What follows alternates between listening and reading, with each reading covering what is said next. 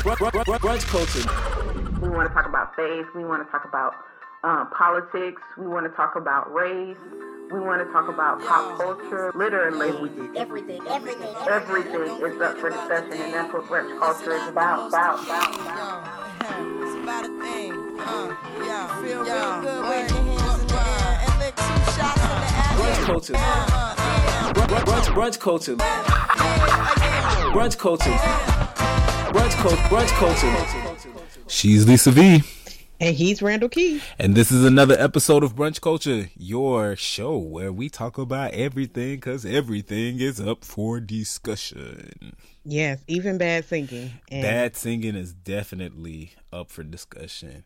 Let me try to do it. I've been trying to practice this so I can get it like she did, because it was I can't even I can't even begin to try to mess it up like she messed it up. It's so bad, yo. It was really, really bad. I just don't understand. It was like she was lost with it. Like she wanted it to be sexual, but then kind of sultry and sexual, but then she wanted it to be I don't know what she wanted it to be. I'm about to play a little bit of it. I'm trying to play a little bit of it. Yeah. Hold on.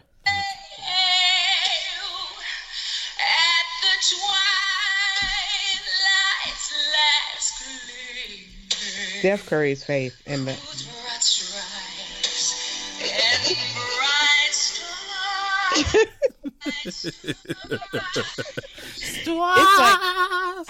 Stars. The athlete's faces were hilarious. My favorite part of she's go, yeah. That's my favorite part. I think this is it.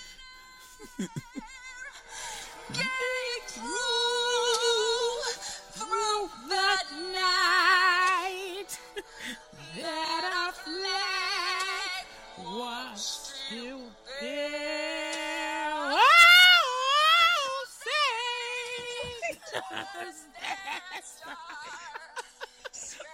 say this it.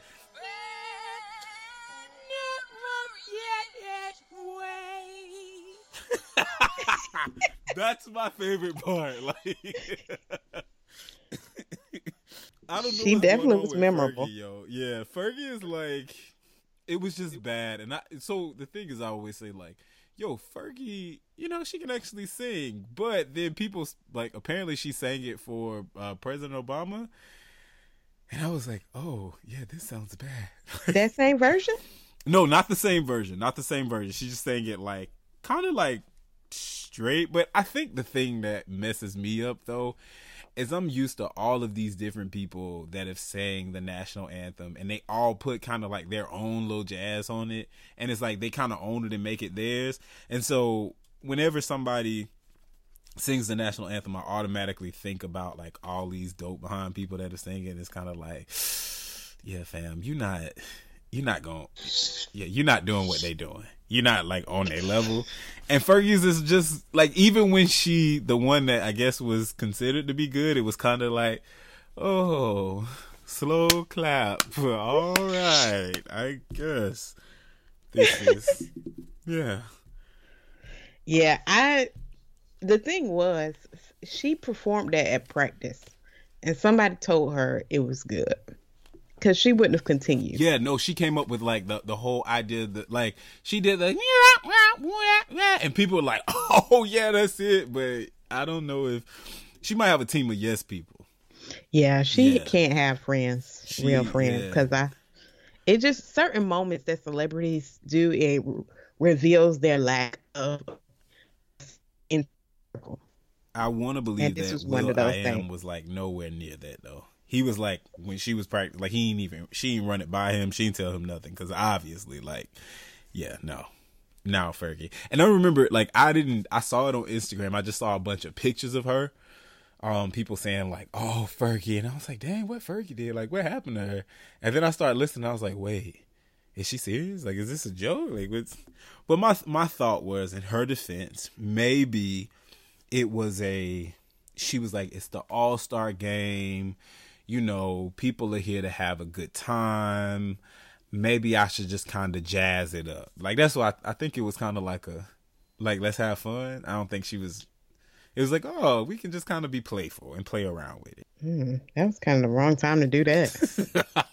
I don't. It was the wrong sound to do it with. That's what it was. Yeah, it just was all around bad. I was just like, where are we going with this? Yeah, I was. Yeah, hopefully we was going for it to be over. That's what I was waiting for. It was real bad. I listened to the whole thing. Like, I didn't just listen to the clips. I listened to the whole thing, and I was like, yeah, this is terrible. But I thought it's memorable. Like, every time somebody sing it now, I'm gonna be like, that's my new thing. It's memorable and awful at the same time. All wrapped up into one. Yeah, all wrapped up into one.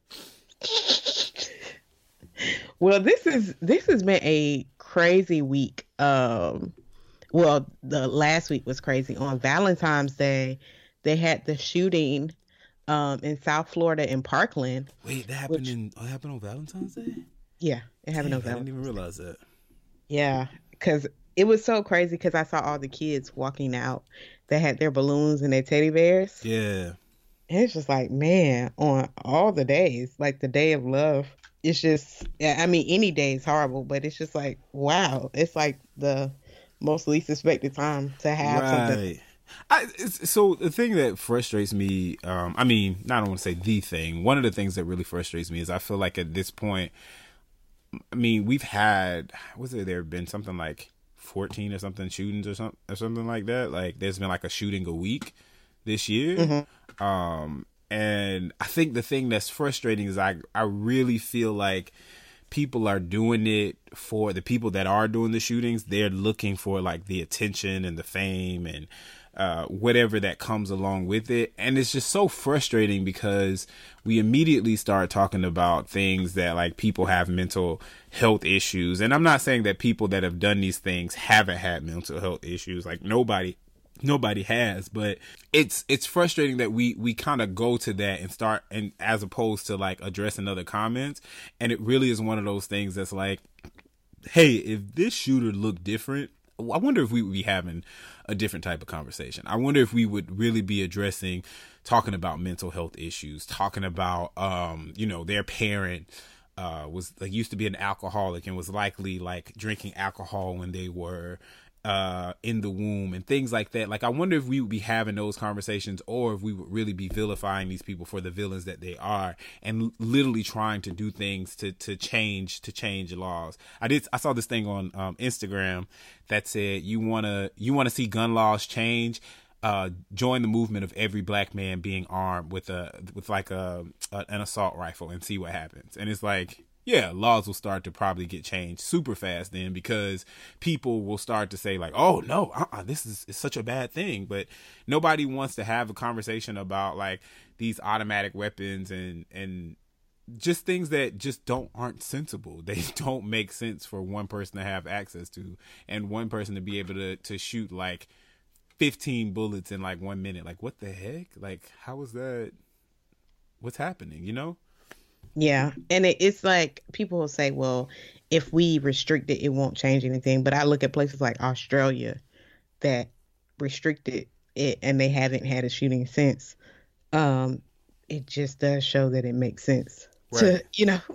It's sensible. And I think anything, honestly, I feel like anything that people don't want to address and don't want to try and don't want to have a conversation about, it's very evident that losing that thing, specifically in this case, like gun laws, losing this thing means that it's something that's something else that's connected to. So it means that people aren't going to be getting the financial support that they're getting. They're going to piss off a certain group of people, so they won't get the kind of support that they have. Because it's like, yo, the fact that you don't even want to discuss this, you don't want to look at the research, you want to look at like other countries who've done these things and compare what they've done and use that as kind of like a inspiration or a baseline to start having some other conversations. That's really frustrating. It shows how much power the NRA actually has over our country. I want to meet the people that run the NRA. I don't. I'm like, what kind of people are y'all? I don't. And the saddest thing though is that these are your good, upstanding people. These are people that tell themselves that they move with such a like high level of moral code, and you know, I'm doing these things to I care about everybody, and they're not looking at the ways in which, and I want to say the ways in which their children aren't being affected, but their people are being affected, and they don't even see that as valuable, because ultimately it becomes about money and power. That's what people really care about. And it's like, yo, if I do this, I go against the grain, I go against the mold. Like, yes, this could have potential to help more people and to stop these types of shootings from happening, or even just minimize them at this point. But no, I don't want to do that, because ultimately it's money and power that I want. Like, those are things that are most important and more important than anything, even people's lives, which is hella unfortunate. Aren't you, is it NRA, the headquarters in DC? It's in Virginia. It's actually like, it's pretty close to where I live. I see it like on the highway. Yeah, it's just, it's right off 66. It's like right there. I remember like driving, was like, wait, does that say NRA? Wait, is this the NRA? To the point that I was actually driving down the road, and I ended up, I didn't see the guy. This guy was in his truck, and he was like coming like in the, like my blind spot, and I literally didn't see him. I was trying to move out of traffic, and so I went to like jerk over into the right hand lane, and he like slammed on brakes. He almost hit me because I didn't see him, and so I kind of like threw my hands up like, oh man, I'm so sorry. Well, this dude, like, he let me over. He got out of his car, and he had like a bat, and he put a gun in his back pocket. When I tell you I sped off so fast, and then he came up on side of me, he started like cursing me out, and I was just like, dude, literally, wow. We're like feet away from the NRA. I ain't finna say nothing to you, because you gonna shoot me and kill me, and nothing can happen. Like, that still to this day bothers me, because I was like, I should have just got with him, yada yada yada. But I was thinking in that moment, like, yo, the NRA, I can literally see the building. Like, I can just turn around and see the building right there. You'll probably kill me right here in my car and sit there, and they'll probably come pick me up, say it was my fault because, you know, I had an unpaid parking ticket, and you'll probably get 30 days in jail and then just be free to live your life. I ain't got time for this, man. It is what it is. I'm moving on. Go ahead. Yeah. In addition to that school shooting and going on the theme of gun violence, Uber Eats. So this kind of disturbed me, because I use Uber Eats. I used Uber Eats when I was in New Jersey last week to get some Popeyes. Uber Eats for Popeyes. Wow. Yeah. Because I didn't feel like leaving my hotel room to get some food, because I was like dead tired that day. And that was the only place in the area that I was familiar with. All the other was like local places, and it's always random. Like, it's always scary to get food from local places that aren't vetted. You don't look at like their Yelp reviews? Yeah, but it was like Mediterranean. Oh, okay. It was something. It was like not the style of food you wanted. Yeah. Gotcha. So I was just like, you know what? I'm gonna just get this good old Popeyes and call it a day. And I use Uber Eats to do it. So knowing that an Uber Eats driver shot person they delivered to, kind of freaked me out. Yeah, I heard it, and I was like, it's never that serious, bruh. It's never that serious. Like, I don't know. Apparently, the driver, who is a black guy, was like, him and the customer end up getting into an argument because he was late. And when the customer came out, he felt like the customer was like approaching him and like about to assault him. So he pulled out his gun, he shot him. But I think he shot him, was it like 3 times or something like that? Like, it wasn't like a one shoot. Like, he shot him a few times and then like fled the scene. Yeah, it was just like kind of, hey, what? I don't I would say, because I was listening to the radio, and they were asking, like, the commentators were like, hey, you know, why did he have a gun? And I'm like, I mean, I don't know. I don't want to question like why he had a gun. I don't know if he's allowed to have a gun. Apparently, like, Uber Eats doesn't allow them to have it, or say that they shouldn't have any type of weapons on them or whatever. But I can see you wanting to be prepared and like protect yourself. But then at the same time, it's kind of like, yo, fam, like, y'all arguing over food? Like, is it ever that serious? Just cancel it. I've never used Uber Eats, but if it's anything like Uber, if somebody get irate or start like cutting up, just cancel it. I remember being in New York, and trying to find this Uber driver, and he was like, I'm over here, he's like 2 blocks away, and I was like, yo, that's not where I set the pickup point for him. He was like, well, are you coming? You need to come. And he started yelling, and I was like, bro, you done lost your mind, fam. I'm not the one. So I was just like, I'm canceling it. I'll find another car. Then I just like reached out to Uber and was like, hey, give me my $5 back, because I canceled because this man was getting irate, and I'm not finna like get into an argument with it. Like, it's not that serious, bro. You're an Uber driver. Come on, fam. Like, you finna wait, what, $5 off this trip? Come on, man. Leave. That's crazy. I never thought about how much they make off those trips. Yeah, I don't know. Yeah, I don't know how Uber Eats work, but I've talked to like Uber drivers here, and depending on where you're going, they really don't make that much off of. Yeah, they don't. They apparently they used to make like a good bit of money, but now since it's so many Uber drivers is so popular, they really don't make that much money off of a single ride. Depending on where you're going. So if you're just kind of like going, you know, a couple miles, like they can make what, $8? I don't know if $8 is worth me cursing you out or you cursing me out or you shooting me for like $8. Come on, fam. Like, just cancel it, cancel it.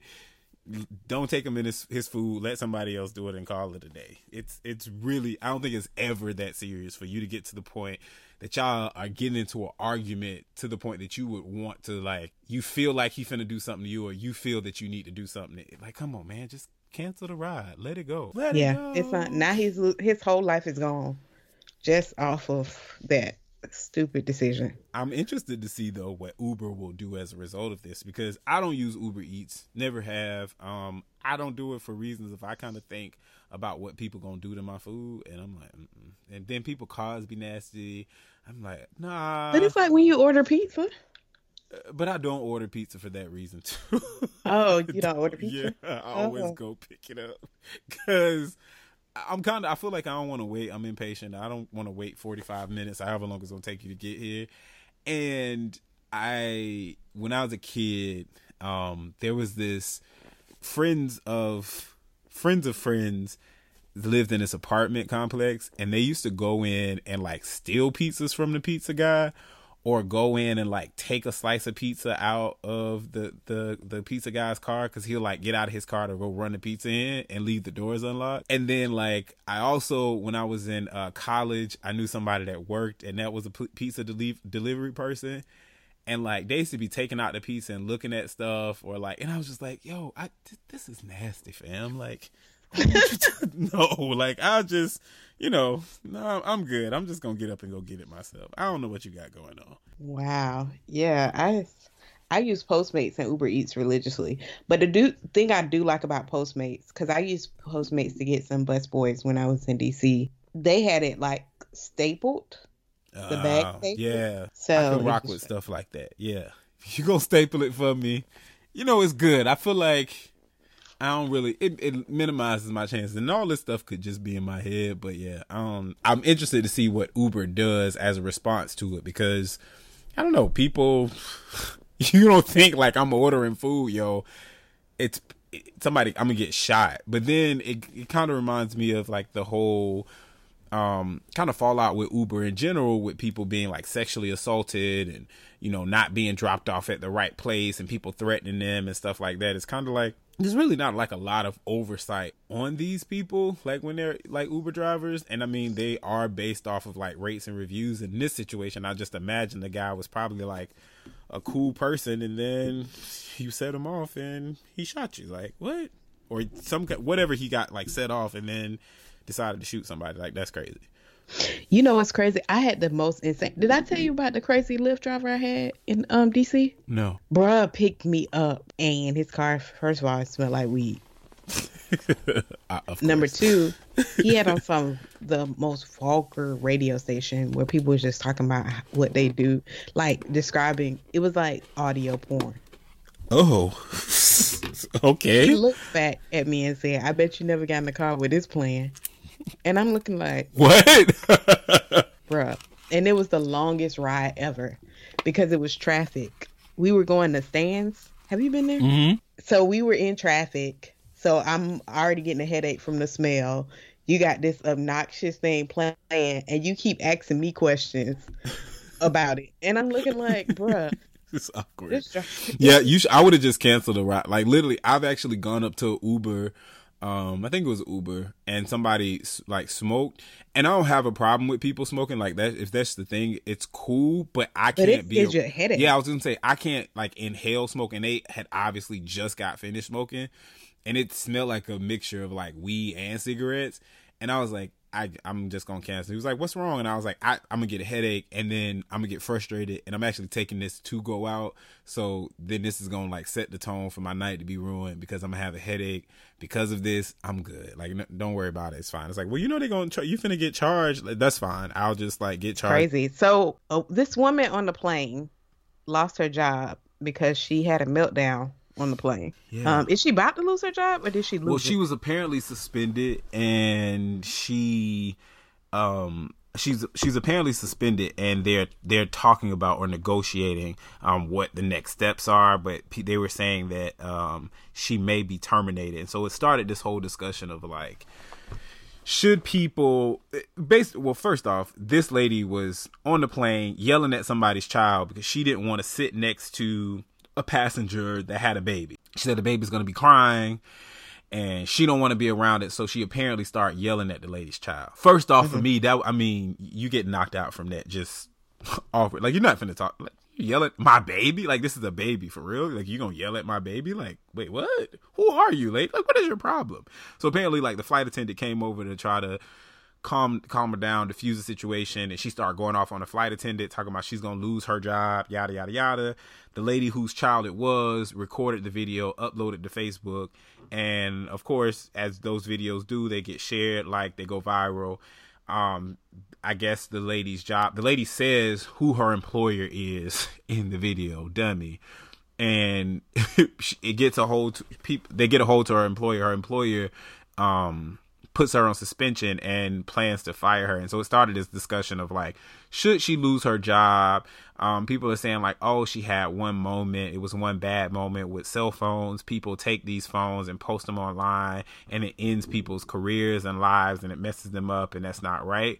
And I can kind of agree with that to some degree. Like, I feel like, yeah, maybe you shouldn't lose your job, but I also think in this space, she used her job as leverage in this situation. Like, she used her job as leverage to try to threaten somebody.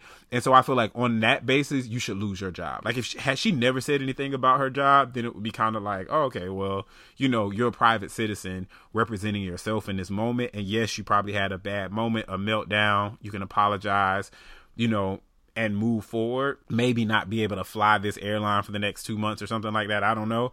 But she used her job as leverage to try to be like, oh yeah, because I work for this person, you're going to lose your job. So it's like, oh, okay, fam. Well, now you just lost yours because you brought your job into this. Nobody else brought your job in but you. So now since you big, bad, and bold because of your position, who are you now?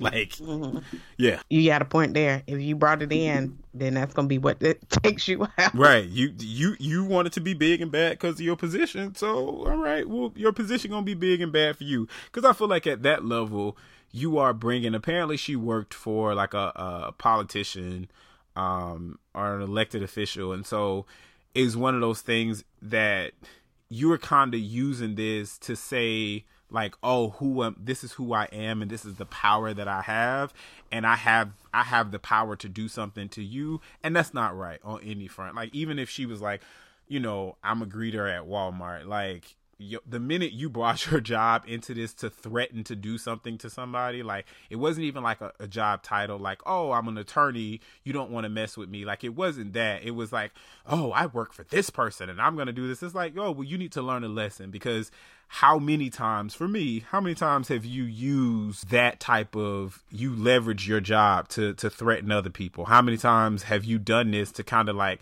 you know, get your way in a sense? And that's not right. That's an abuse of power that actually makes the organization or the person that you work for, it makes them look bad also, because you then become a representative of them. Yeah, fam, you gotta go. I'm done. In that regard, I don't feel bad for her. I do think, like, you know, people, it's kind of sad that people might do one thing wrong and like lose everything. But at the same time, you're an adult. You kind of got to move differently. Yelling at somebody's kid, I'm not for it. Like, you yell at my child, reflexes might kick in, and then we'll have a whole other conversation. So, nah. Yeah, you brought this on yourself. And I know how frustrating it could be sometimes sitting next to a crying baby, because on my way back from New Jersey, I was on a flight from when I made the connector from Atlanta back to Jacksonville. It was a baby, and the little girl probably cried the whole time. But I was like, you know what? I'm gonna just put my headphones in. Yeah. It's a baby. Her ears are probably popping. Right. Going up, and you know, you're slightly annoyed, but you're like, it's a little kid. You just go on about your day. You can't control it. The parents can't make them stop crying. So yeah, it's you know, it's frustrating, but it's one of those things that you're on a flight. You know, people fly with babies. Babies cry. It's unfortunate. You know, if you have the opportunity to moved. I've definitely said on the flight, like, I knew there was a child sitting, even because I'm that way, even with like little kids. If I was like super tired, I'm like, hey, is there an open seat like somewhere else? Can I get that seat? Just because I'm like, yo, I don't want to be, and I love kids, absolutely love kids. But I know like, hey, this kid is a little rowdy. The flight hasn't even like taken off. I can only imagine what's going to happen in this next 2 hours in the air. Can I move somewhere else? Like, if that's a possibility. But I also make sure that I bring my noise canceling headphones, so that if nothing else, I can cut my music up on my noise canceling headphones, put my shade over my eyes, and go to bed. Like, you gotta know, like, yo, you're on the plane. People travel with kids. Like, it's gonna happen. You can't be, I don't want to be next to a kid. Well, charter a private jet and shut up. Like, it's life. It happens. yeah, you never know. You never know where you're gonna be placed on a flight, especially with these new guidelines for Delta. I'm so frustrated. But that's new guidelines for Delta. What's Delta? Like, Delta. I think American is doing this. All of them. They have what they call Delta economy. Oh, well, you can't pick your seat beforehand. Yeah, it's so frustrating. I don't know whose decision it was. I'm like, y'all trying to be Spirit? What is this? I actually just bought a Delta flight home from Florida for like in the next 2 weeks, and I saw that I bought the flight, and they were like, oh, for I think it was $45 or $50. Yeah, $50 more. You can select your seat, and I was like, well, if that's the case, I would just fly I was just got a whole nother plane ticket. Like, I got this ticket because it was the cheapest. Like, it was like $60. That's the reason I got this dang on plane ticket. You got a ticket for $60 from Delta? Was that one way? Yeah, it's one way. Yeah. Oh, you be doing those one ways. Yeah, I do one ways all the time. I can't, because I realized I was paying with round trip flights. I was always paying way more than I would be if I was just doing multiple one ways.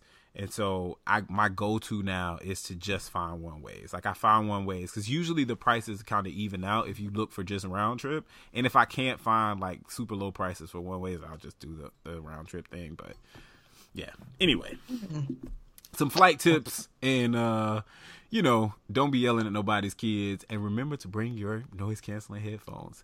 Invest in some Beats or some Bose, probably Bose. It's worth it. It's $200. You might be like, oh, that's too much money. Ain't nobody got time to spend that on music.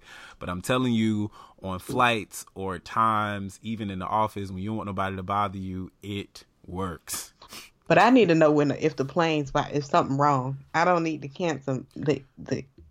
No, that's the time I don't want to know. I don't want to know. On a plane, if we're going down on a plane, I want to take like some dope me up on something, so I'm gonna go to sleep and it's just done. I don't want to. Once I start seeing people wake up on the outside, I wake up on the other side. I don't want to know, like, if the plane is going down. I want to close my eyes, go to sleep, and just let it happen. And if it happened, my heart is in the right place. Mama, I love you. P.O.P. holding it down. Oh, I forgot about that. We've been here for a minute, so we're going to get out of here and get into our main dish. You guys hit us up on Instagram and Twitter. On Instagram at Brunch Culture, brunch underscore culture, and on Twitter at Brunch Culture. And we'll be back with our main dish.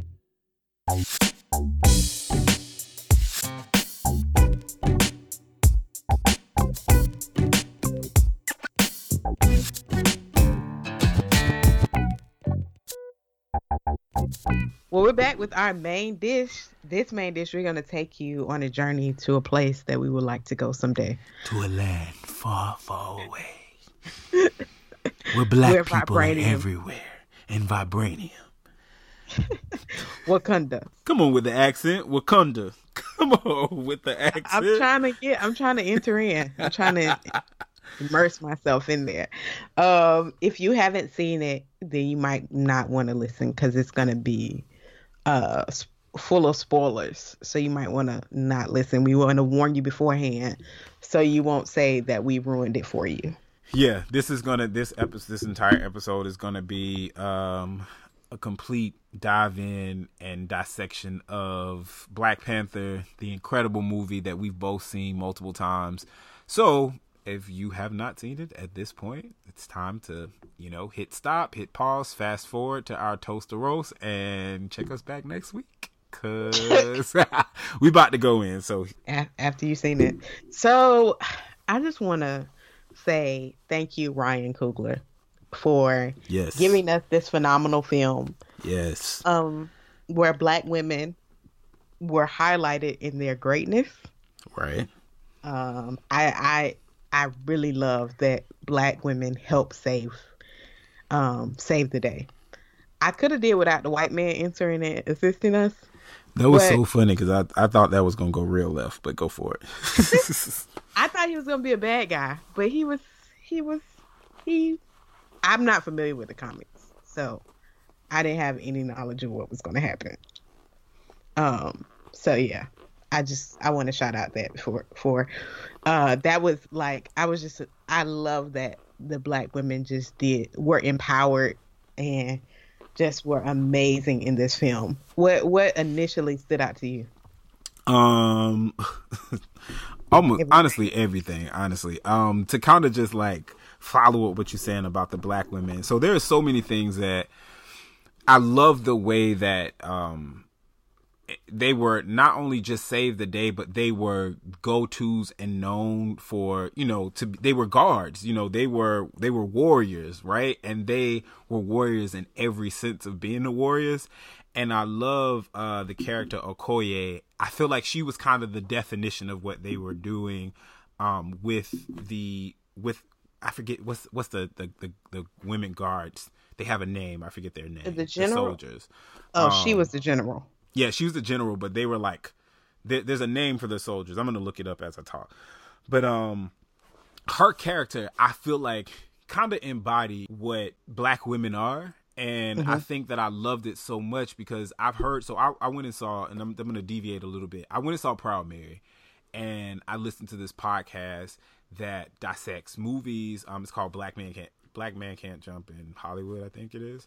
But they kind of had this discussion about where they were discussing Proud Mary. And so one of the guys in there says that how is it that Taraji P. Henson can be this like assassin and also have so much heart and concern and compassion for this kid, and she's like wants to be motherly, and she's like a known assassin, and she kills people for a living. And it was so interesting because when he said that, I'm like, yo, because she's a Black woman.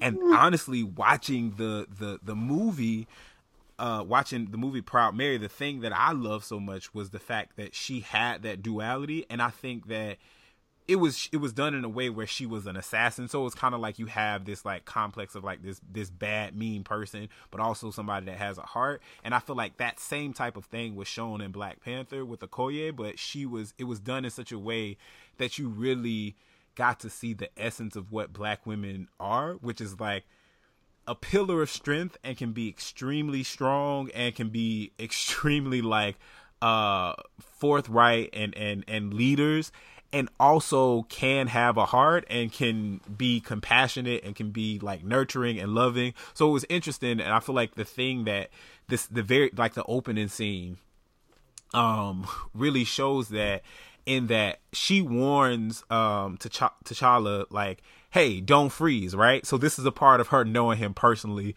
This is a part of her being kind of, she's loyal to him. She's a warrior, but she's also like a friend, right? And she kind of like looks out for him in that nurturing way. So she's telling him, warning him, hey, you're going to get down there and you're going to see her and you're going to freeze. You always do it.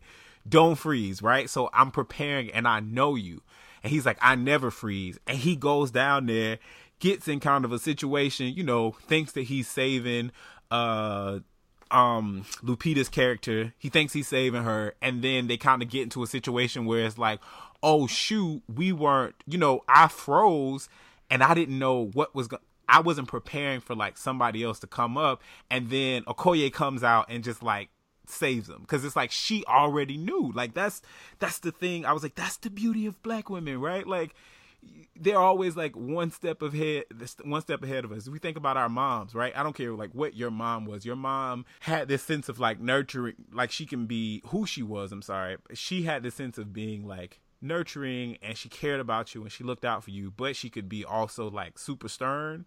And it was like that duality. I feel like, yo, they really captured it. And I feel like it's so beautiful. And I love the way that they did it, because we don't oftentimes, I feel like we always see women in general as kind of very one-dimensional.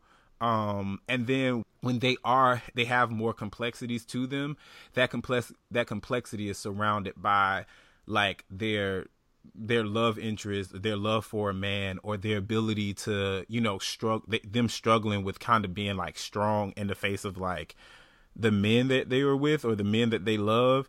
And there was another thing about Okoye's character, like old boy from Get Out, that was her, her was her husband or love interest or whatever. And like at the very end scene, he was kind of like, you're not going to kill me. And she had like a 2-second, she had like a 2-second pause. And then she like went up against him and was kind of like, hey, in the name of Wakanda, yes, I will. I'm a warrior in every sense of what a warrior is. We wouldn't see. That's what I loved about that, because I was just like, we don't see spaces where women aren't so tied to relationships, right? Make decisions for the greater good, right? We see women often depicted on TV where they're enslaved by the relationship that right, and that's their Achilles heel.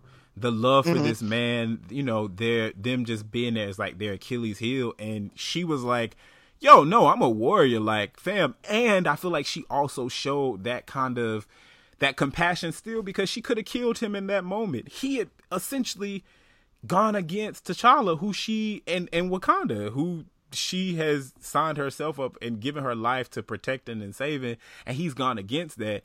She was in full right to have killed him in that moment, but she didn't do it, right? Like, she didn't kill him. She showed him mercy. She showed that love and compassion that she had, but she also let him know, like, fam, don't push my buttons. Like, I love you, but at the end of the day, we both signed up for this. And we signed up for this, and if you're going against it, I'm not finna be, dumb and foolish to be like, oh, well, I mean, you're just a man. It was like, nah, fam, like, hey, if you out of line, then we're gonna get you in line. I love that. Yeah, and I think that was definitely in the realm of women. I loved it. I thought it was amazing. I think overall, probably my favorite thing, and this is for reasons of like how it hits me in a personal way, was that I love that Michael B. Jordan's character, was it Eric Killmonger? Is that his name? Is that what I said? Is his first name Eric? Now, his first name I don't remember. I just know it's Killmonger. Yeah, but his character, the relationship that he had with T'Challa, and the way that they kind of addressed the way that the movie addressed the sometimes complicated relationships between African Americans and Africans that have come to America today. I feel like as an African American, one of the things that is sometimes complicated when it comes to like trying to connect back to the continent, or trying to do like ancestry.com to figure out where my DNA matches, or doing things like wearing like African clothing or like jewelry and things like that. Like, obviously wanting to connect, wanting to find a way to kind of like get into that space. But also being a little unsure where to start, being a little intimidated, wanting to be like being someone that wants to respect my ignorance, right? And wants to respect the culture in my ignorance. And so I don't want to be somebody that's just like walking around with like all this stuff on that may have some meaning that I don't know, right? Or like could some way be offensive if worn in the wrong setting. Like all of those things that I'm like, yo, I'm ignorant of, I don't know. But also being a person that's like, yo, but I do want to learn and I want to connect, and I don't know the proper way to go about that. Because I mean, one could say, hey, do your research. And it's like, yeah, I can do my research and then I can wear something and somebody's like, oh yeah, this comes from my country, back on the continent. Like, what do you know about this? And I'm like, fam, I don't know. Like, you know what I'm saying? Like, I did Google and Google told me like it was a cool thing to wear. So I just wore it. Like, I don't want to be that person. But I felt like the relationship that those two had and the way that they tackled this desire for Killmonger to say, hey, you guys have access to resources. You guys have all of this, you know, advancement, this knowledge, this technology. These things could actually be used to completely change the lives of people in the States, of my people, the people that that have raised me and reared me. And we come from the same place, right? Like ultimately we come from the same place. I'm not rooted here and like connected in the same way that you are, but you know, historically I come from this space. So I'm coming in this place in the name of all of those people in America and saying, you guys should help because I have rights in this space too.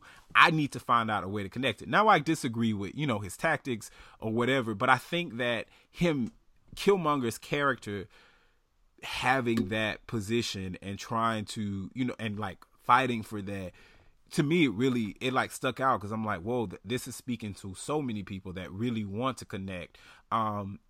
And don't know how to, right? And this kind of is like starting that conversation. And I also love, you know, just seeing the people from Wakanda saying like, I loved and understood their position. Hey fam, like this is ours, right? So we think about like our family. I can't come into your family's like family dinner and be like, mama, I don't want no macaroni and cheese. I want the collard greens and I want mine with ham hock. And she like, fam, like, I mean, you cool and all, but like this is our thing. You know what I'm saying? And so it kind of addresses, like I understand, you know, people from Wakanda being like, yo, you're welcome, but like we don't know you like that, fam. Like, you know, I don't have anything against you per se, but you know, there's a need for us to protect ourselves and protect our family, and we have done that. You know, we know what happens when we open ourselves up to the world and to colonizers. We know what they do with this stuff.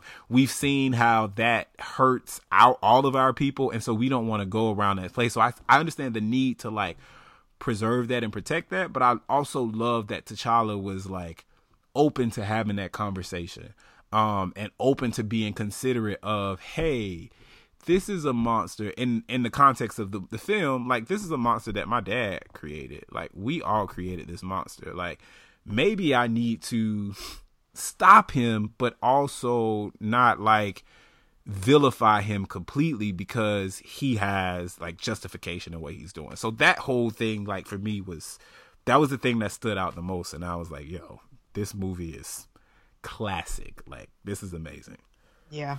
You know what? And I didn't even think about this till Jason McCrae posted it, and I thought it was so good. He said the true villain is Wakabi. He will be your best friend for 30 years, stand by your side while you're on the throne, and as soon as you don't do something he thinks you should, he'll attack you and try to kill you. Yeah. Killmonger doesn't get through the gates without the help of Wakabi. And I was like, wow, I didn't even think about that. Yeah, that's true. That's absolutely true.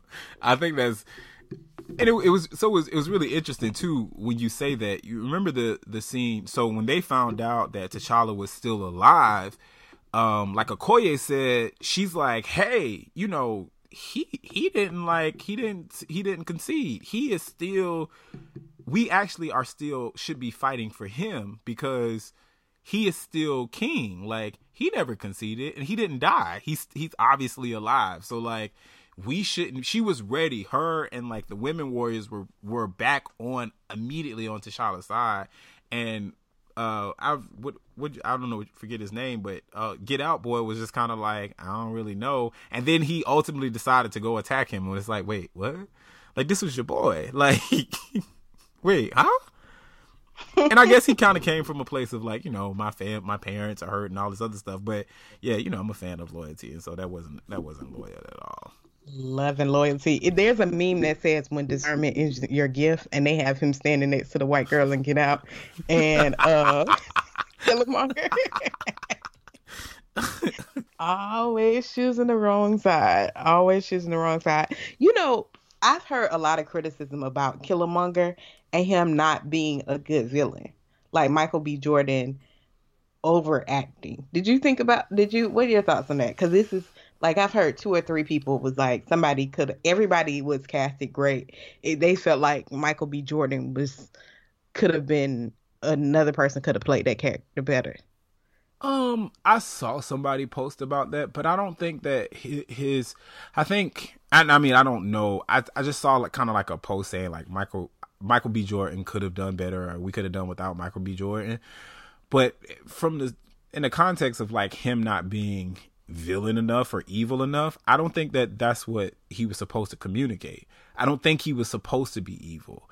I don't think the goal was because you think about why he was doing it, right? He was doing this he felt like he was being a champion for his people, right? Like he is fulfilling what his father wanted. Yeah, he's helping people that need help. They're people that need help. You know, Black people, African people that need help. Like that's what he felt like. That's what he was doing. So I don't think that he was supposed to be this evil person. And honestly, for me, that was another one of the things that I appreciated about the film, because if you look at villains, you know, in any other superhero movie, right, the villain has this goal of like world domination and taking over people, and you know, I want the power and I want to kill you. Like that's kind of how typically comics approach villains, and Killmonger was like not that. He was like, yes, I want power, but I want power for the purpose of helping my people.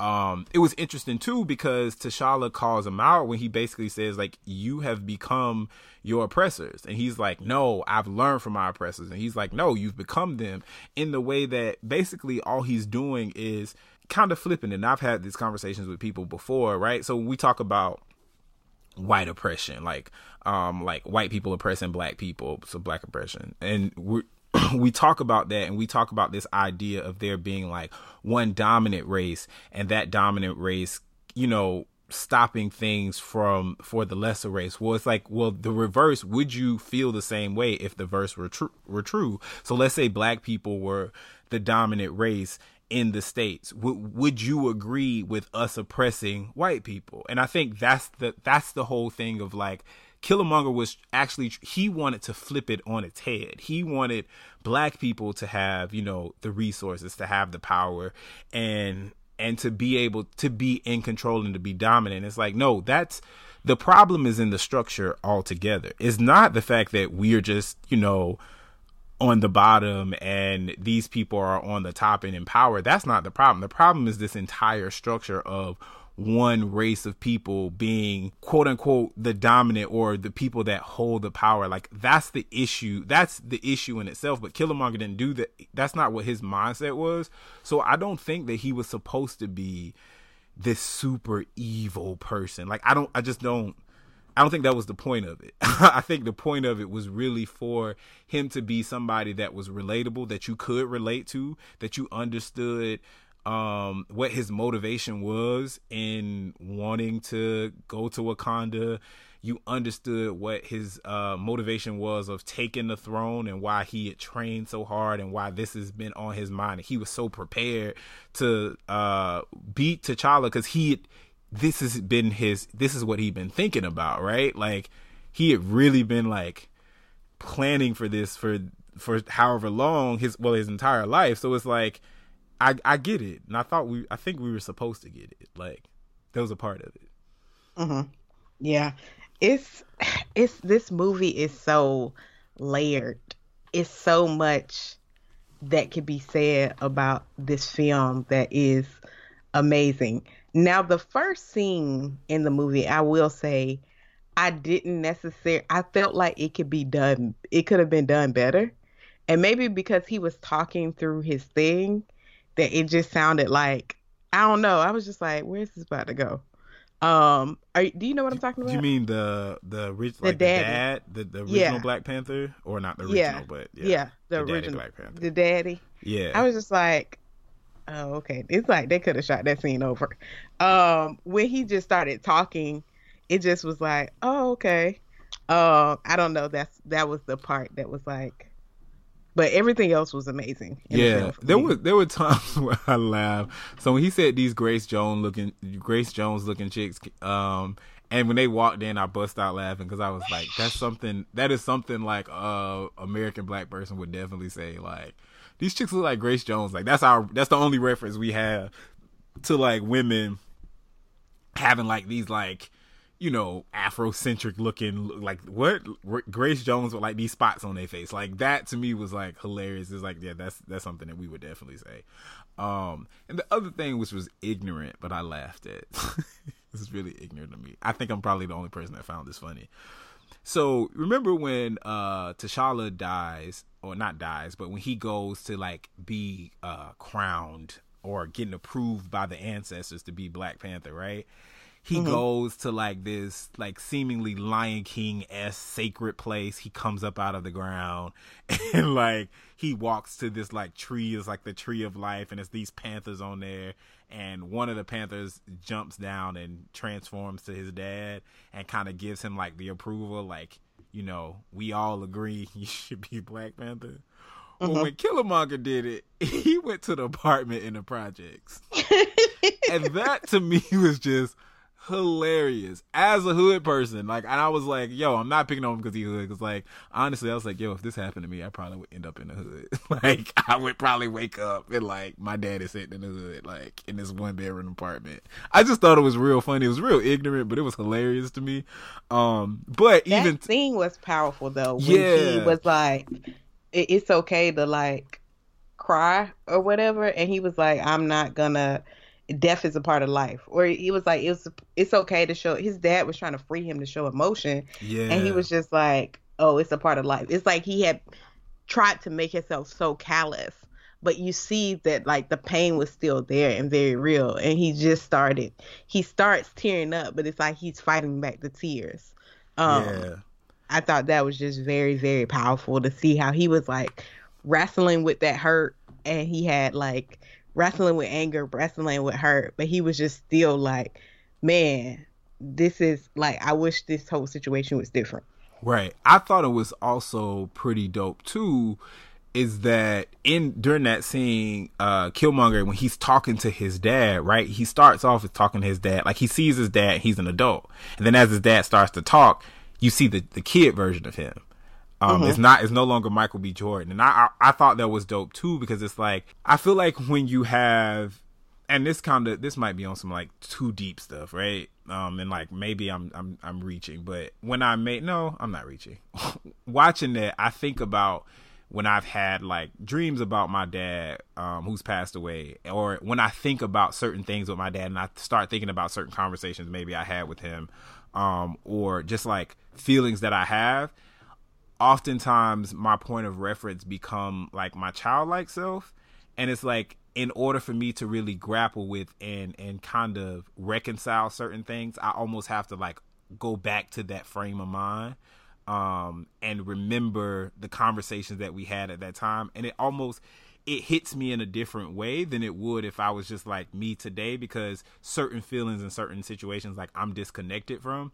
And so seeing them kind of depicted in that way, of which, as his dad is speaking, he starts speaking to like the child version of him, which is where this anger started, right? And so he didn't just become angry as an adult. He became angry as a child because he lost his dad. He walked into this place, into this apartment, and his dad is laying there dead. And which I also thought was interesting is that they showed him like holding his dad's head, like kind of rocking and consoling him and crying in the same way that we saw the same scene with T'Challa and T'Chaka. Once T'Chaka died, T'Challa's like holding his head at like the UN and like rocking and crying too.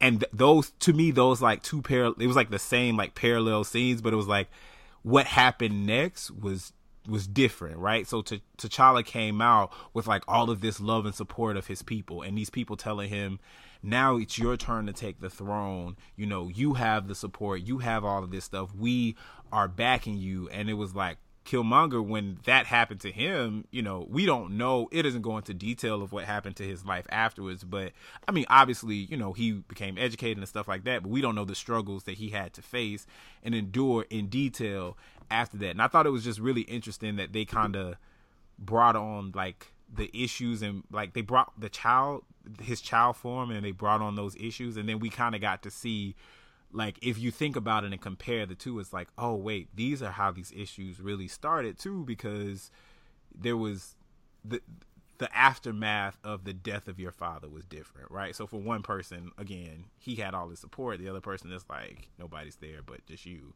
And the people that could have been there, your dad's people, they left, and they left you with like no concern for your person whatsoever. Yeah, and his dad saying that was the truth he chose to omit. Yeah. That was deep. Which was, pretty bold too, because I mean, we don't see people be vulnerable in that way, right? Especially like men. We don't get to see, typically we don't get to see ourselves be kind of in a way where it's like, I can admit my wrong. And even T'Challa challenging his dad in that and being like, yo, I've always looked at you in this like perfection type way. Like, I thought you were so great and you cared about everybody and you were just like the person that I wanted to live up to and to be. And now I realize that you were human just like me. I realized, you know, you were a king in the way that you thought that you was the best way, but I disagree with what you did. That was wrong. And like, I am going to now right your wrong and completely go against what you and other Black Panthers and other kings before me have done. Like, that to me, that was powerful too. Yeah, it was. And the conversations he had with T'Challa were just when he was like, stand up, you're a king. Yeah. And it's hard to be a good man and be a good king? To be a good man and king. Yeah.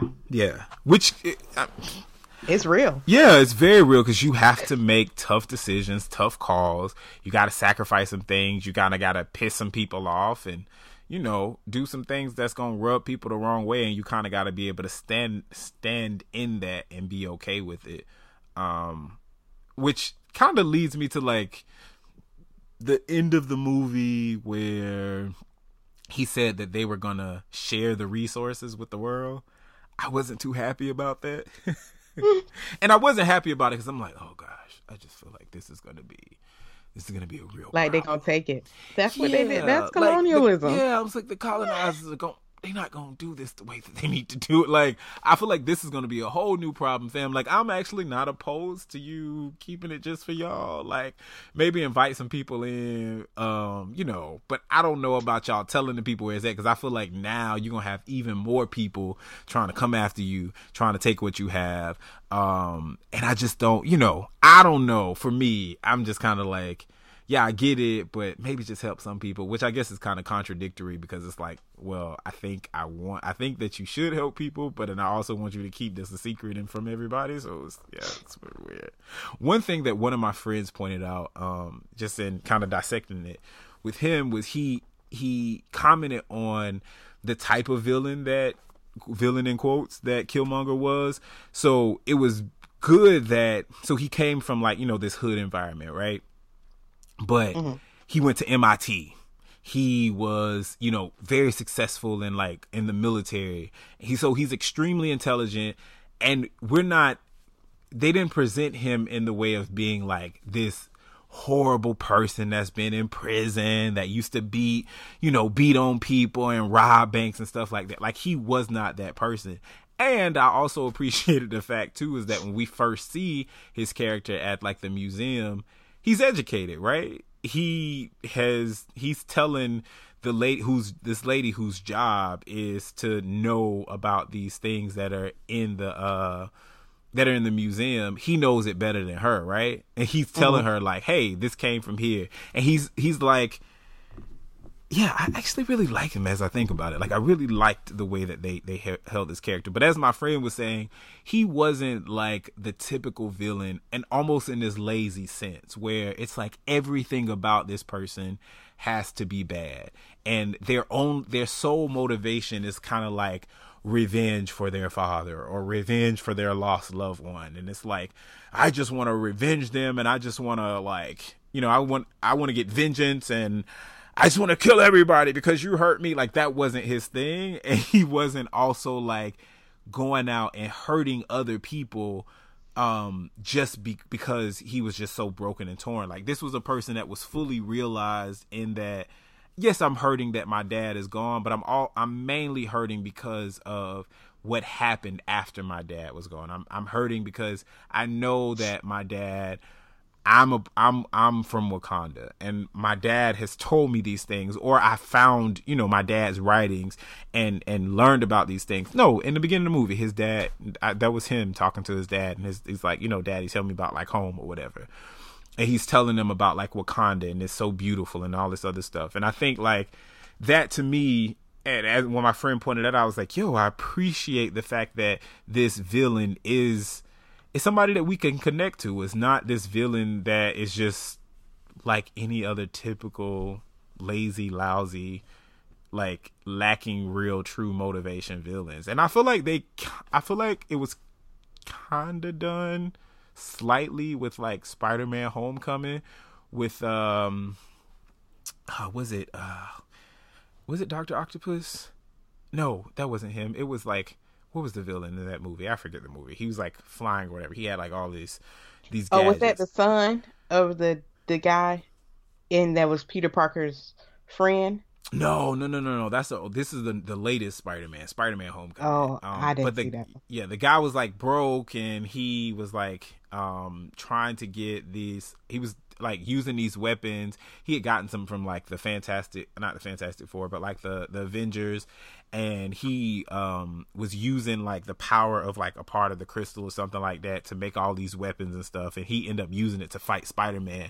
But his motivation was like, it was to like provide and take care of his family. He was trying to like keep that going because he needed money. So I feel like they tried to do it with that villain too, but I feel like it just really landed a lot stronger with Killmonger, because it was kind of that he came under the umbrella too of, I am an African American and I want to connect to this place. I feel that I have a right to connect to this place, right? I feel like I have rights to this throne. I feel like I should be able to challenge, but you guys have like pushed me out. You guys don't want to have this connection with me, so I'm coming here to fight for it. But I'm not fighting for it for just me, but I'm fighting for it for all of the other oppressed people in the entire globe, and I want to use this for that. I just feel like it just landed a lot better, and it was like, yo, kudos to you guys for not making this kind of like basic villain. Like, yeah, he definitely was very complex, and at the end, that line I think was like, wow, when he was like, we could work something out, and he was like, nah, you ain't finna imprison me, fam. Yeah. Just throw me in the ocean, like my ancestors who knew that death was better than bondage. Yeah. And that was powerful, because it made me remember the fact that a lot of during that time, during the transatlantic slave trade, a lot of them did just like, hey, you ain't finna do this to me. I'd rather die. Right.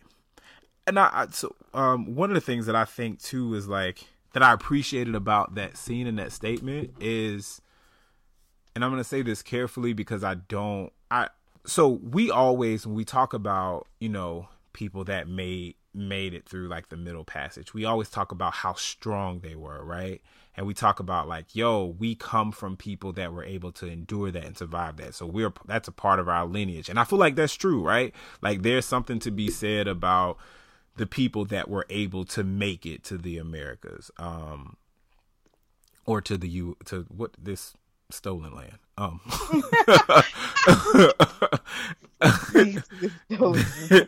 There was something that was there was something, you know, to be said for them, like to honor and appreciate like their strength and what they were able to endure. But I think that sometimes, and maybe this is not the intent, but sometimes it can be kind of lost on those people that didn't make it, right? And we can kind of lose those people that actively decided to, you know, jump ship or to, you know, commit suicide or whatever it was. Like we don't comment on them. I'll say that because I've never heard anybody say, and I've never thought this, like, oh, they were cowards or they were weak. Nobody has said that, but it's like, we don't think about them, right? Nobody ever comments on those people because it's an effort to kind of like, almost kind of like, just remind us of like why we should be strong and kind of soften the blow of what happened.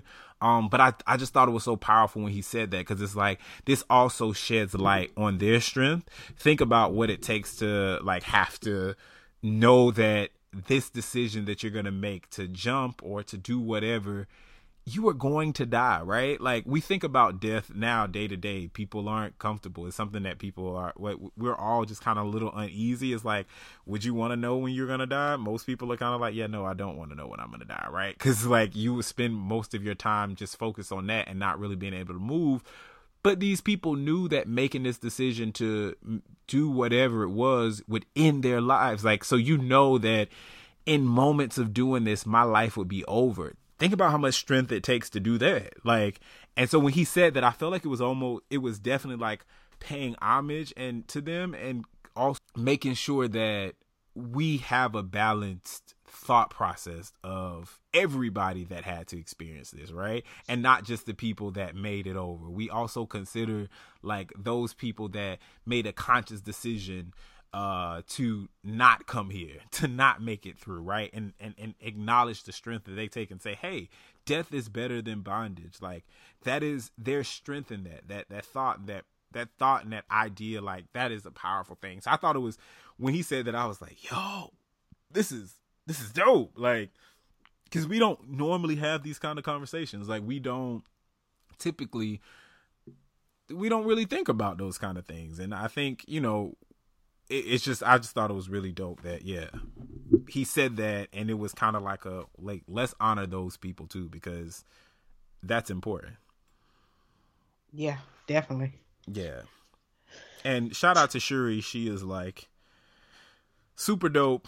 I think she Disney like princess. Yeah, I think she really rocked it for millennials. I think she encapsulated like everything about us. I think I thought it was great when she kind of raised her hand to challenge her brother, just kind of being like, I feel like with this tradition stuff, like, come on guys, like we know nobody's gonna challenge him. Like it's like, come on, can we just like crown him and go? We sitting out here all day long doing all this hooting and hollering because everybody in the past has always done it, but ultimately we know these people already said they're not gonna challenge him. We know they're not gonna challenge him. Get this man his crown and stuff so we can get out of here. Like, I thought that was hilarious. And then I love the fact too that she was in charge of technology. And she was like all of these technological advances, these new things that was coming out. She was the mastermind behind it. Apple. She your Apple sister. Look, like that's why I'm like, yo, I think this is really dope that they gave it to her character to be the brain behind it, and not just the person that knows how to use it, but also the person that knows how to develop it and to create it. Yeah, my favorite line was, just because it works doesn't mean it can't be better or improved. Yeah. And that's like, that was like, yeah, I that's love it. Yo, for every freaking time that we've had issues with other people in the corporate world or whatever environment that you're in, and you're trying to tell people like, just do it this way. It's like, no, wait, that does work, but there's a way to be more efficient and effective in what we're doing. if you just pause and listen, like, we can really, really get there. Like, I thought it was super dope. Because even if you think of every great brand, they're always doing something to push the envelope forward, even though it's nothing really wrong with it. I think about R&D. Like something basic with Instagram changing their logo. It's like, why did you do that? Like, it was already thriving, but somebody there was like, this is where we want to push the organization to a different level. Right. Even though it works, we're going to make it better. And so those kinds of things, it was amazing. And what are those? Yeah. I loved how they incorporated stuff that we're familiar with in culture. Yeah. To bring the story to life and keep us engaged. Yeah, I thought it was pretty dope. One other thing though that I really appreciated is that we don't know like what their religion was or what they believed in, right? We saw them like pray for like strength and guidance from the ancestors.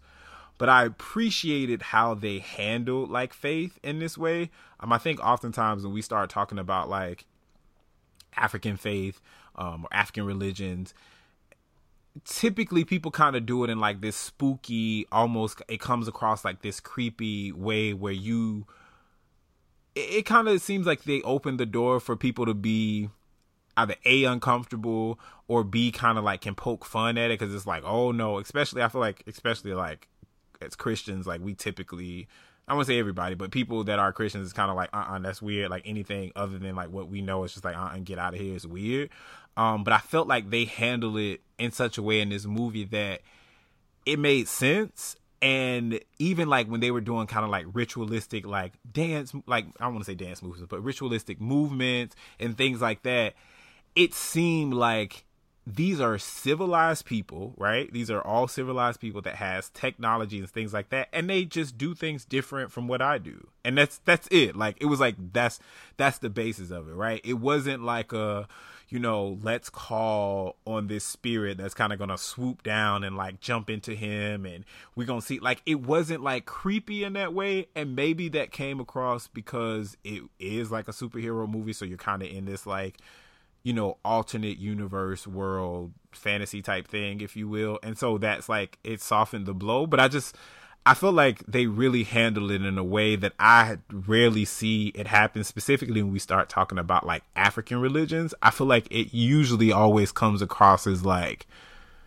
some kind of way, just like not normal or not like something that we could stomach, if you will. And I feel like the way they handled this was just like, oh wait, this makes sense. Like, you know what I'm saying? Like, I feel like they infused it at times where they should have, and the times that like it didn't make sense and it just wasn't there. It wasn't kind of like this thing that just seemed to kind of be like overbearing and just out there. Like, it was like, no, this, I get it. Like, this makes sense.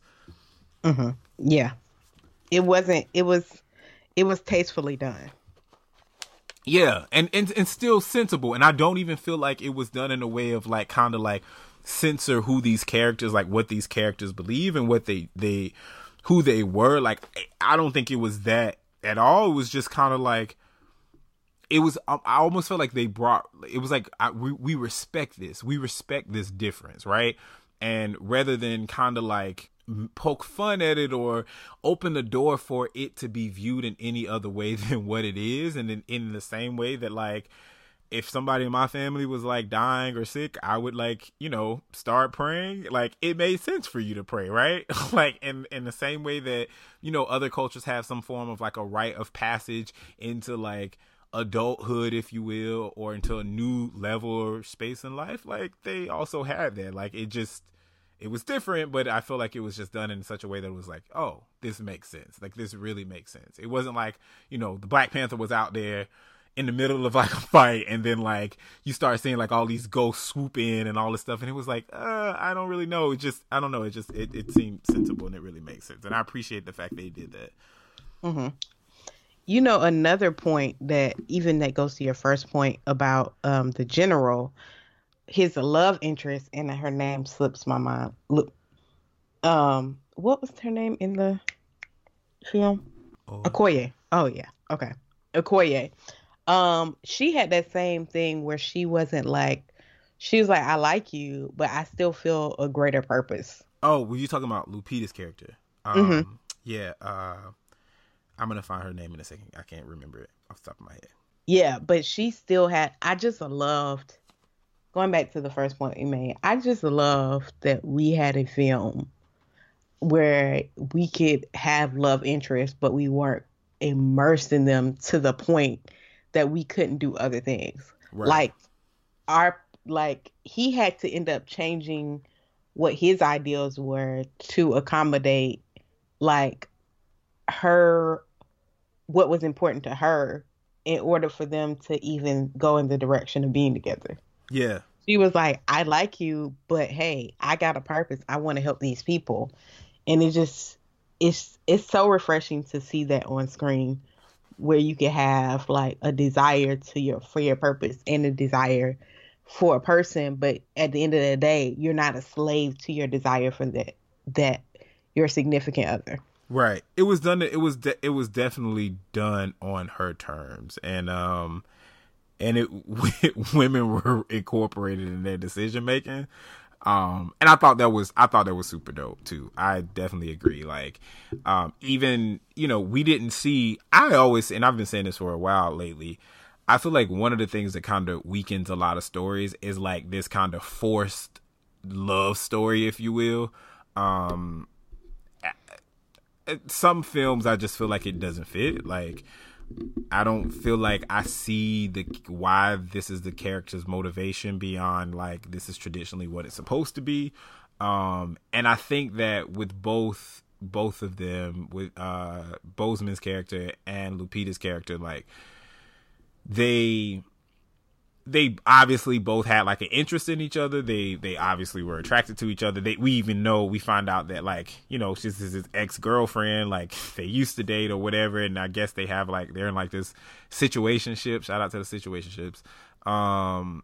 And I thought it was like, it was cool that didn't become that wasn't like the forefront, the fourth story. Like that wasn't what we saw all the time.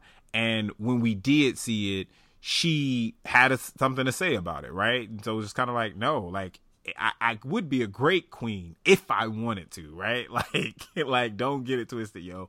And then even at the ending scene, like towards the end, or I think it was like one of the last scenes, when T'Challa like kisses her. Is it Nakia? Isn't her name Nakia? It might be. I had this like character guide that like broke down who everybody was, and I can't find it.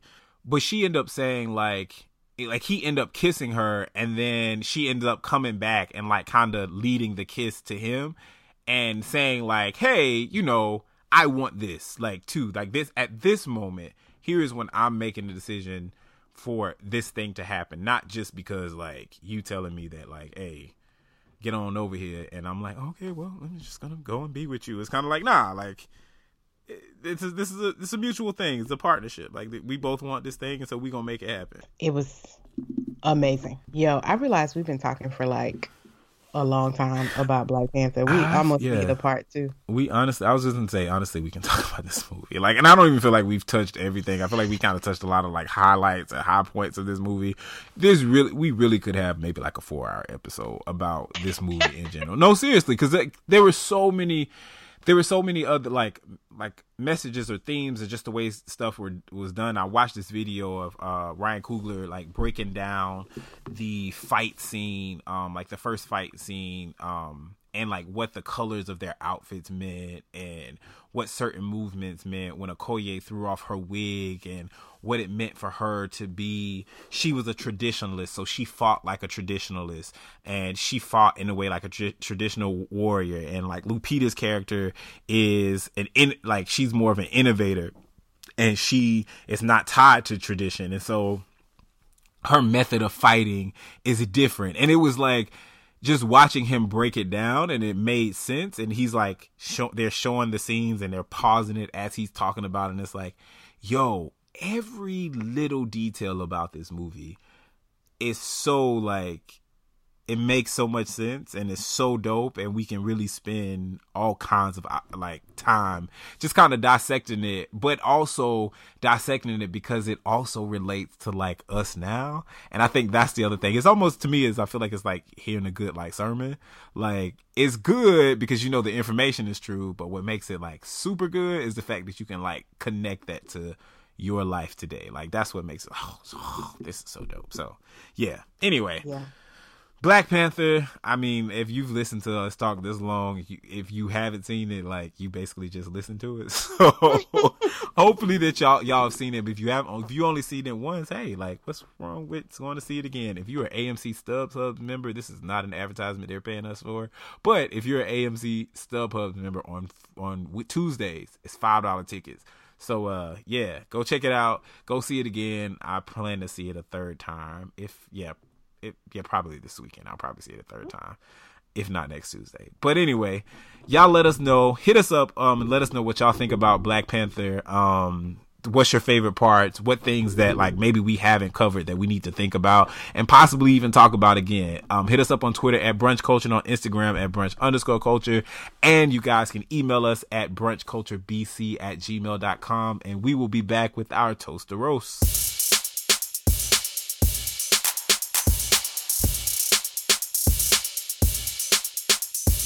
And we're back with our toast or roast. Today, I'm going to do a roast.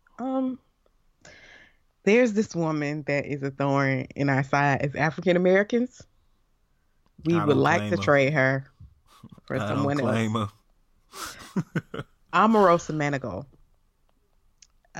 Newman. Omarosa Manigault Newman, because she's married to a pastor that's from our city. So she's in our city a lot. She left. She's not probably in where you're at, but she's in our home, Randall. Unfortunately, I think she ran out of here, never to return. But just the videos when she was scared when Donald Trump tweeted, and she really believed she was serving her country, and she did this as a noble cause, and she would try to say things, and she would never vote for him again, and tried to play on Rudy. Keisha Knight Pullen was like, well, you supported Bill Cosby. You understand how it is to be loyal, and I'm just loyal. And I'm like, girl, bye. Right. For real. Like Angela Rye.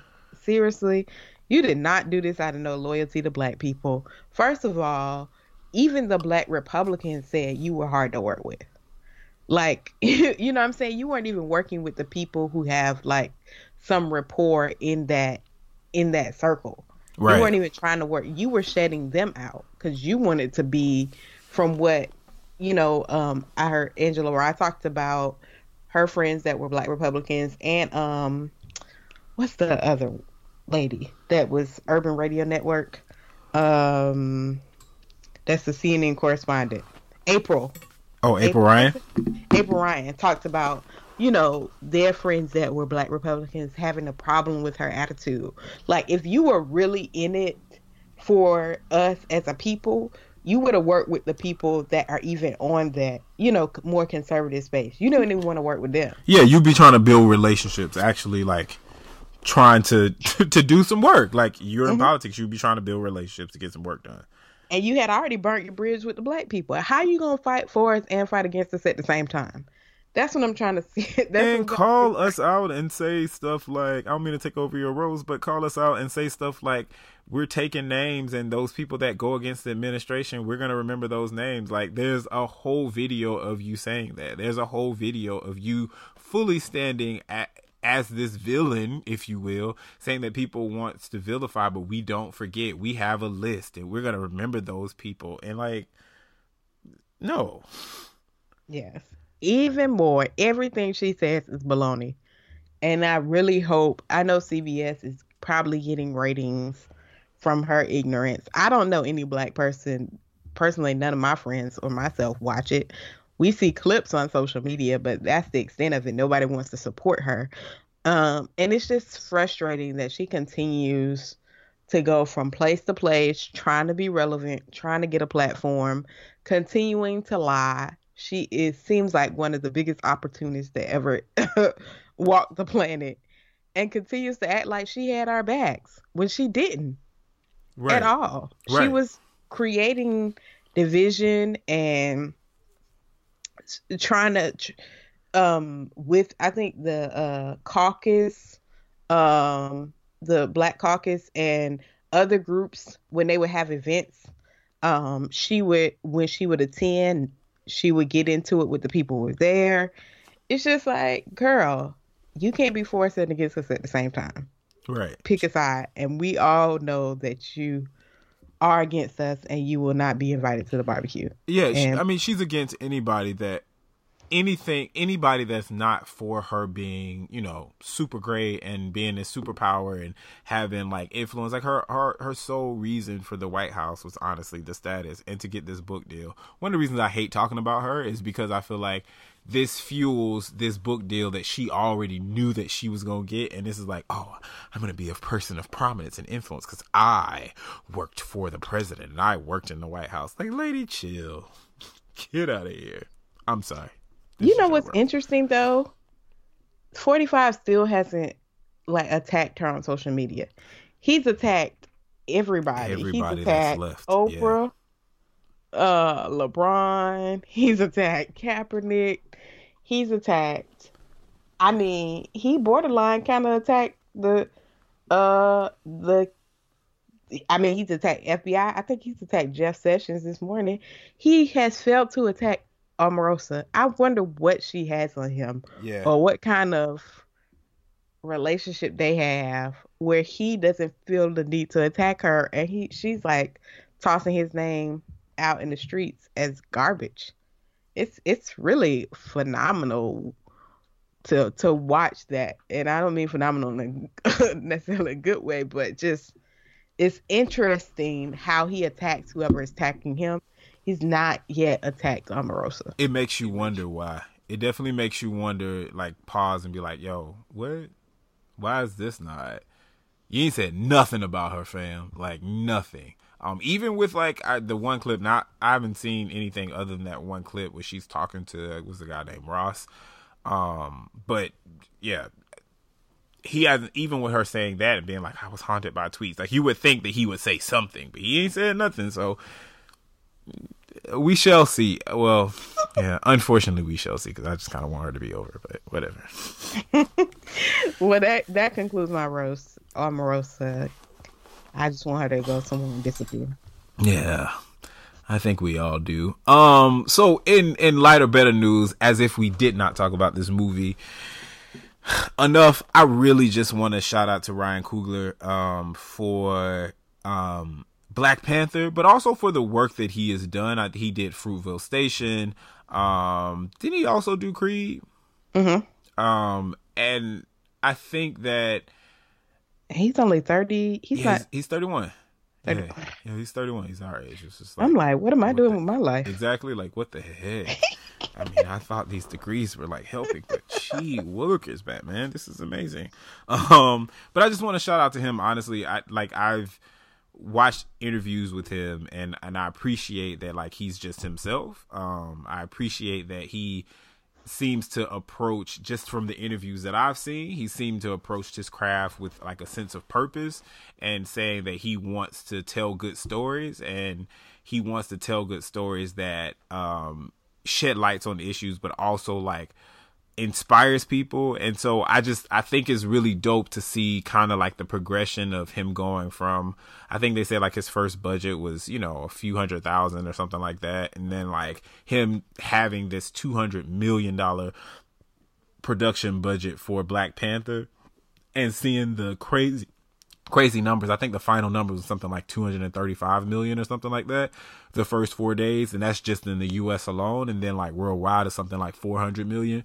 I just think it's amazing that he's been able to do this, and I want to shout out to him. And I also, I've been seeing things on Instagram, and I don't know if it's really true, but it says like he wants to work on the story of Mansa Musa, which is also like pretty dope. And seeing somebody that does something that's trying to like raise awareness or bring us together and unite Black people, it reminds me of like me seeing like Spike Lee movies and like having like my dad talk to me about what those movies meant, or like what certain scenes meant, and like why I should appreciate it or pay attention to it. Like I'm excited to see somebody from our generation, a millennial, that really is pushing for these things to happen, and for us to have like stories that show us in a certain way, and it really, you know, just uplift us. So because you can get to a certain level and get like a budget and kind of make it, you can kind of make it, yeah, what you want to make it, but to kind of be true to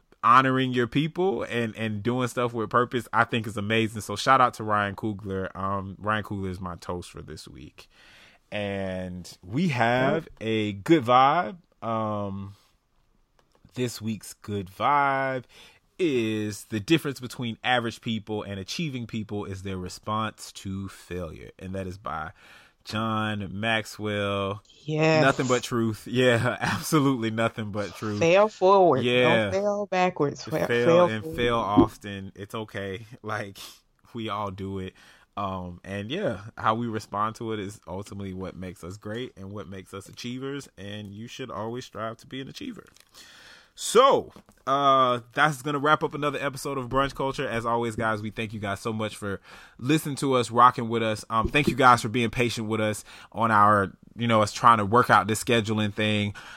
We definitely think we have something that works now. So we are going to be talking to you guys and bring you guys episodes every week. Make sure that you share the episode, post what you think about it. We really want to interact with you guys. So, you guys continue to feel free to email us and make comments and things like that. We love it and appreciate it. Make sure you go to iTunes and leave us some reviews and some comments. Those reviews help us to continue the show and to find some support to help us continue to make these things. You know, we love you guys. We appreciate it. And we will be back next week. And as always, here at Brunch Culture, everything is up for discussion.